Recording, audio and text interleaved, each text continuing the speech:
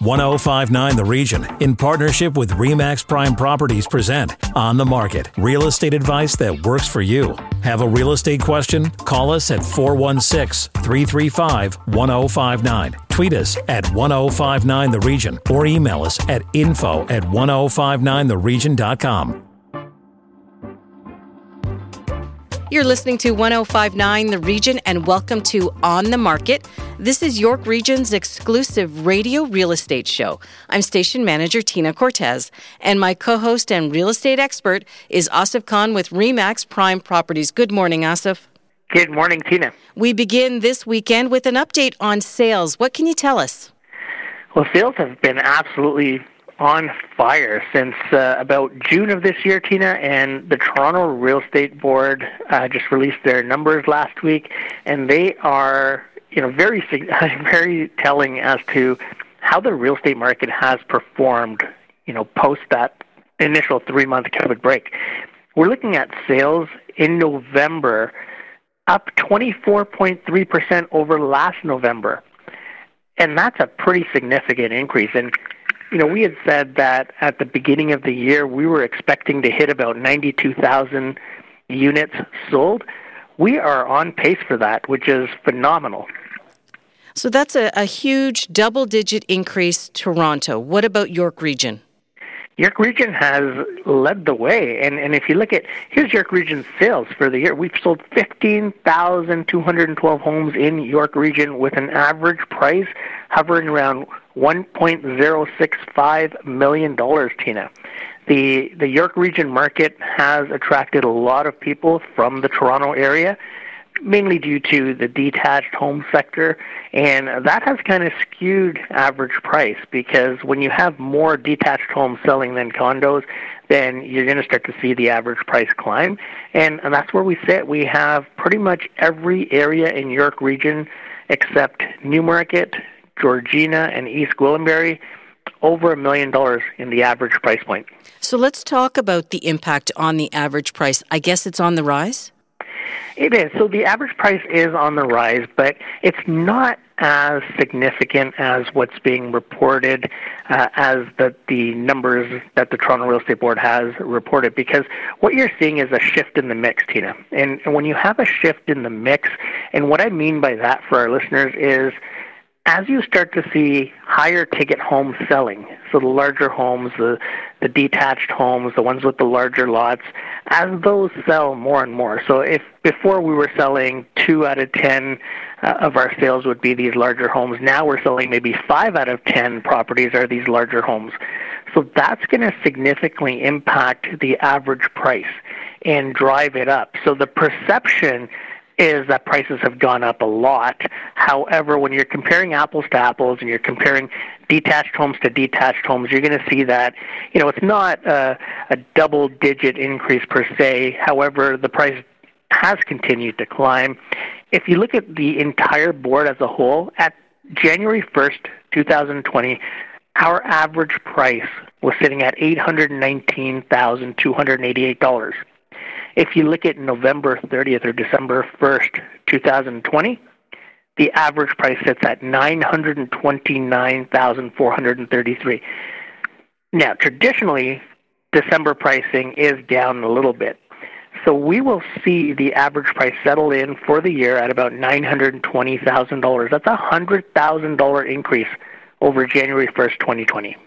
Now, you mentioned that the number of homes sold in York Region is on the rise. Do you think, we've talked about this on the show, do you think it's because people are leaving the 416 and moving to 905 and beyond? They want the greater space, the greater yard, all of those elements that come with outside of 416?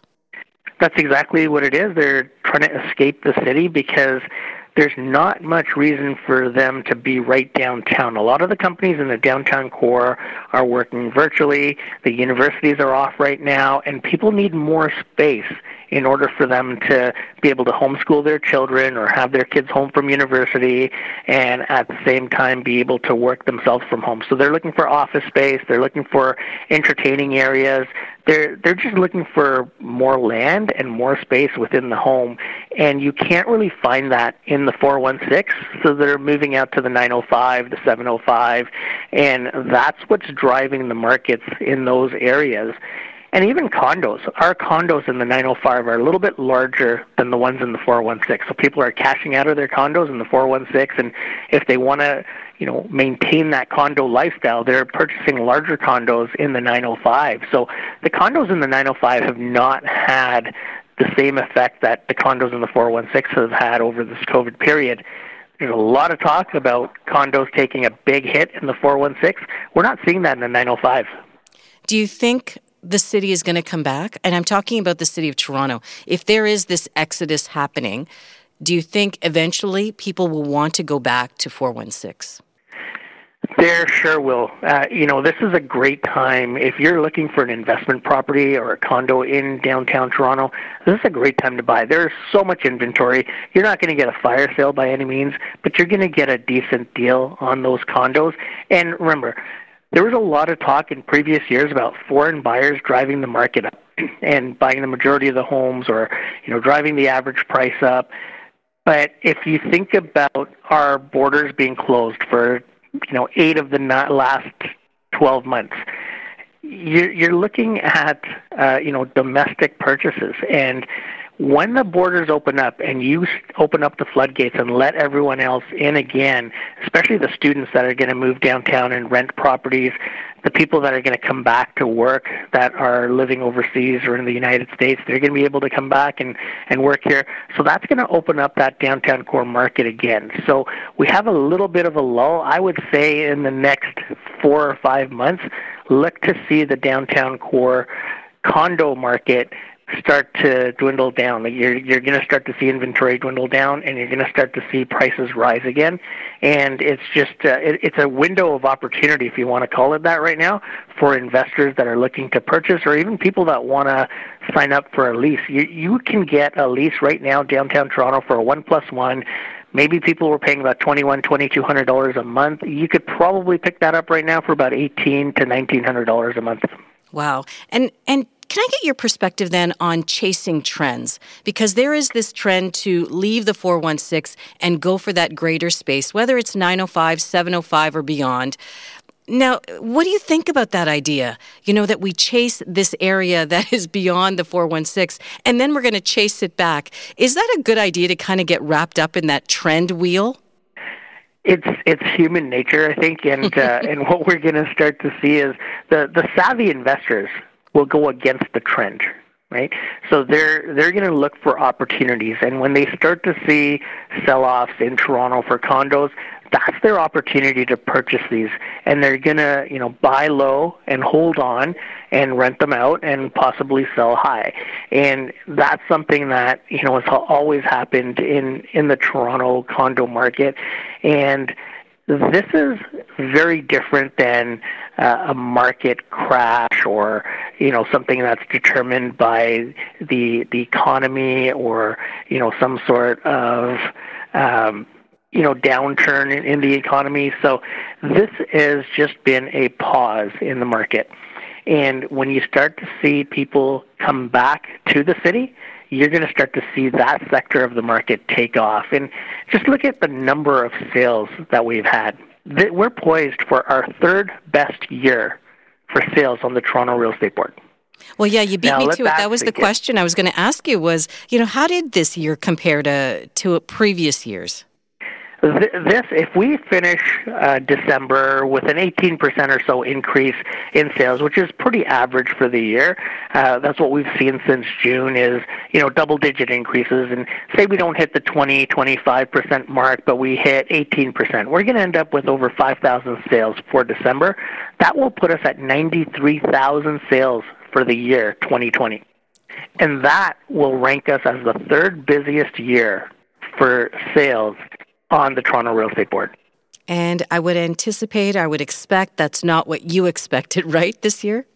At the beginning, if you remember, in December, we predicted 92 to 93,000 sales. However, with the pause that we had from March to almost June, we did not anticipate that we would hit that. I think everyone would have been happy to hit last year's mark, which was around 87,000 sales. And, it is a surprise for sure, especially with one major sector of the market taking a hit, which is the condo market in the 416. With a few weeks left in 2020, we'll definitely be watching to see what happens. After the break, an update on the vacancy tax on the West Coast. This is On the Market on 105.9 The Region. Stay with us. Need to connect with Asif Khan from RE/MAX Prime Properties? Call him 416-985-KHAN. That's 416-985-5426. Or email asif@thehomeshop.ca. Now, back to On the Market on 105.9 The Region. You're listening to 105.9 The Region. Welcome back to On the Market, York Region's only radio real estate show. I'm station manager Tina Cortez, and my co-host is Asif Khan with RE/MAX Prime Properties, and he has today's guest. Thank you, Tina. Joining us next is Kingsley Ma. Kingsley is the director of RE/MAX Western Canada. Kingsley, welcome back to our show. Good to be back. Kingsley, we've heard some talk last week about Toronto implementing a vacancy tax for foreign buyers that are not living in their places here or the places are vacant. Can you shed some light on how that took place in Vancouver and BC specifically and what that meant? Sure, yeah. Well, in BC, this is about close to 4 years ago now. When the new NDP government then came into place, they implemented not one, but actually two taxes. There's the BC speculation vacancy tax, which applies to most metropolitan areas in British Columbia. And it's basically 0.5% for Canadian citizens and permanent residents, and 2% for foreign owners and satellite families. And then there's a second one for the city of Vancouver that was implemented shortly after that, strictly for the city of Vancouver side, and it's 1.25%, and they're upping it to 3% by next year. So, and people often think, is it either or? But for the people that live in the city of Vancouver, no, it's actually combined. So there's actually two taxes depending on where you live in BC. And so it applies to everyone across the province?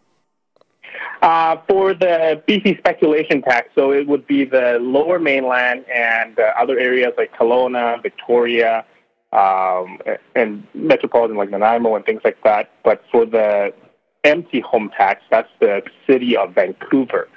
So if you're outside that, say if you're in, Surrey or anything, that doesn't apply. But if you live in the city of Vancouver, that part of it will apply.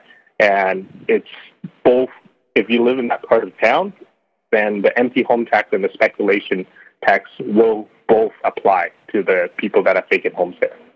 And how many people do you think this has affected over the last 4 years, Kingsley? And, has it forced people to possibly sell their homes rather than just pay the tax? A lot of people, well, if you rent it out, then you don't have to pay the tax. So this actually it affected really realistically less than 1% of all the homes in the marketplace here, and it has helped in a way because apparently the vacancy tax and the home empty tax is really to make homes more affordable for people, right? Either a rental or for sale. And what has happened is that in the province of BC, since the tax has been implemented, there is actually 11,000 more homes up for rentals. So that's a huge amount of homes, that were originally vacant, but now they're in the market for people to rent the place. So that itself kind of helped sustain the rental prices. So it hasn't really gone the last couple of years since this was implemented. And because if it wasn't the case, the rental prices would have gone up, and there's revenue for the government too, right? And it generated $115 million in revenue in 2019 alone. So it has helped in terms of slowing down rental prices going up, and more available homes for people to rent overall. And are there exceptions at all? There are exceptions. So, say if you were moving away for a job, or if it's a property right on the beach, like water access, they use the term water access, and other things, just, if you're part of the military and things like that, those are exceptions. There's many more exceptions that come into play, but, it kind of goes into the detail part of it. But in general, there are exceptions to the rule, depending on what your situation is. And how has the closure of the borders due to COVID-19 impacted the vacancy in terms of people not able to come back? And does that tax affect them? If they're, stranded overseas due to the COVID restrictions, travel restrictions, do they need to pay this 1% tax? The vacancy tax. As long as they haven't made any, change to the rule in terms of the border being closed, but as long as you've stayed there for over 6 months out of the year, then you are okay. This year might be a little bit challenging for a lot of people that, can't even stay for 6 months, but Canadian residents, instead of, paying, for example, for the speculation vacancy tax, the BC one, instead of paying 2%, if you're Canadian, you pay 0.5%. Of it. So it's significantly less than, I guess, a foreign owner, the property. And how much is the tax? I mean, I know you talked in percentages, but how much money are people actually paying for this type of tax? Quite a bit, depending the amount of the assessment of the home itself. So how they evaluate it is really by the Land Title and the Survey Authority of BC. Essentially, it's the BC assessment part of it.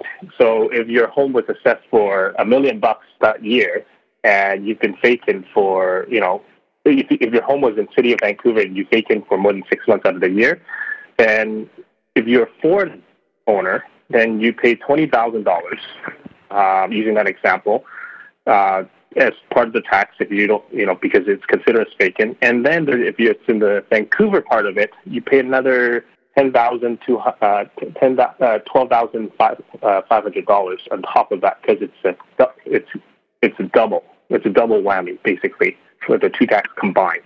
So at the end of the day, you pay over $30,000 if you're just if you're a foreign owner in the city of Vancouver, if your home's worth $1 million. So Kingsley, how much money do you think this generates for the city itself or for the province itself on an annual basis? On an annual basis, it's about a little over $100 million on an annual basis. And however, sometimes people look at, what's the result of this? Is this good, or is this overall, anti-home tax or speculation tax a good thing for the province or for the people? In some way it is, because it generated more homes to be for rentals. However, and also, consider over $100 million is quite a bit. However, on the flip side of it, just kind of playing the devil's advocate here, is that, it makes, when this was implemented, the market kind of slowed down significantly. This is part of the reason for it, not the entire reason. And the property transfer tax actually dropped by $350 million in 2019. So you have to see if the revenue that is generated for the province outweighs the revenue that's lost in other areas. And also, part of the result of this is, it's supposed to be making homes more affordable for people. For the first 2.5 years, this is, proven to be true, but as of this year, the market has climbed significantly. To give you an example, October 2020, prices were up by 12.5% over October 2019. So the implementation, having these kind of taxes does not really affect the, in terms of what the price are for sale. There are other factors like interest rates or other things that go involved with the overall effect of the prices of homes. Kingsley, great information as always. If people want to pick your brain about how the vacancy tax may affect them here in Toronto, how can they reach you? They can reach me at Kingsley Ma, KINGSLEYMA at remax.ca. I'll be more than happy to answer any questions regarding this topic. Thank you very much, and we look forward to having you on again in the new year. Thank you. When we come back, this week's hot listing and your questions. This is On the Market on 105.9 The Region. Stay with us. Need to connect with Asif Khan from RE/MAX Prime Properties? Call him 416-985-KHAN. That's 416-985-5426. Or email asif@thehomeshop.ca. Now, back to On the Market on 105.9 The Region. Welcome back to On the Market, York Region's exclusive radio real estate show on 105.9 The Region. Time now for our listener questions. And the first one comes from Don in Markham. He is a first-time buyer and wants to know what are the benefits or breaks that he should take advantage of, and are there things he should watch out for? Asif? Great question. And one of the benefits or the breaks of being a first-time buyer is the discount for your land transfer tax, your rebate. So that's a great thing to look out for. And, you got to remember in the 905, you're only paying one land transfer tax, whereas in the 416, you would pay two. Although you get rebates on both, you have a significant savings in the 905. The other thing is, the rates are absolutely fabulous right now. I mean, we're hearing talk of HSBC kicking around a rate of 0.99%. Now, that's very new to the market. We'll have to do some homework on that and get some advice from our mortgage partners as to what that plan includes and how it benefits the home buyers that are out there right now.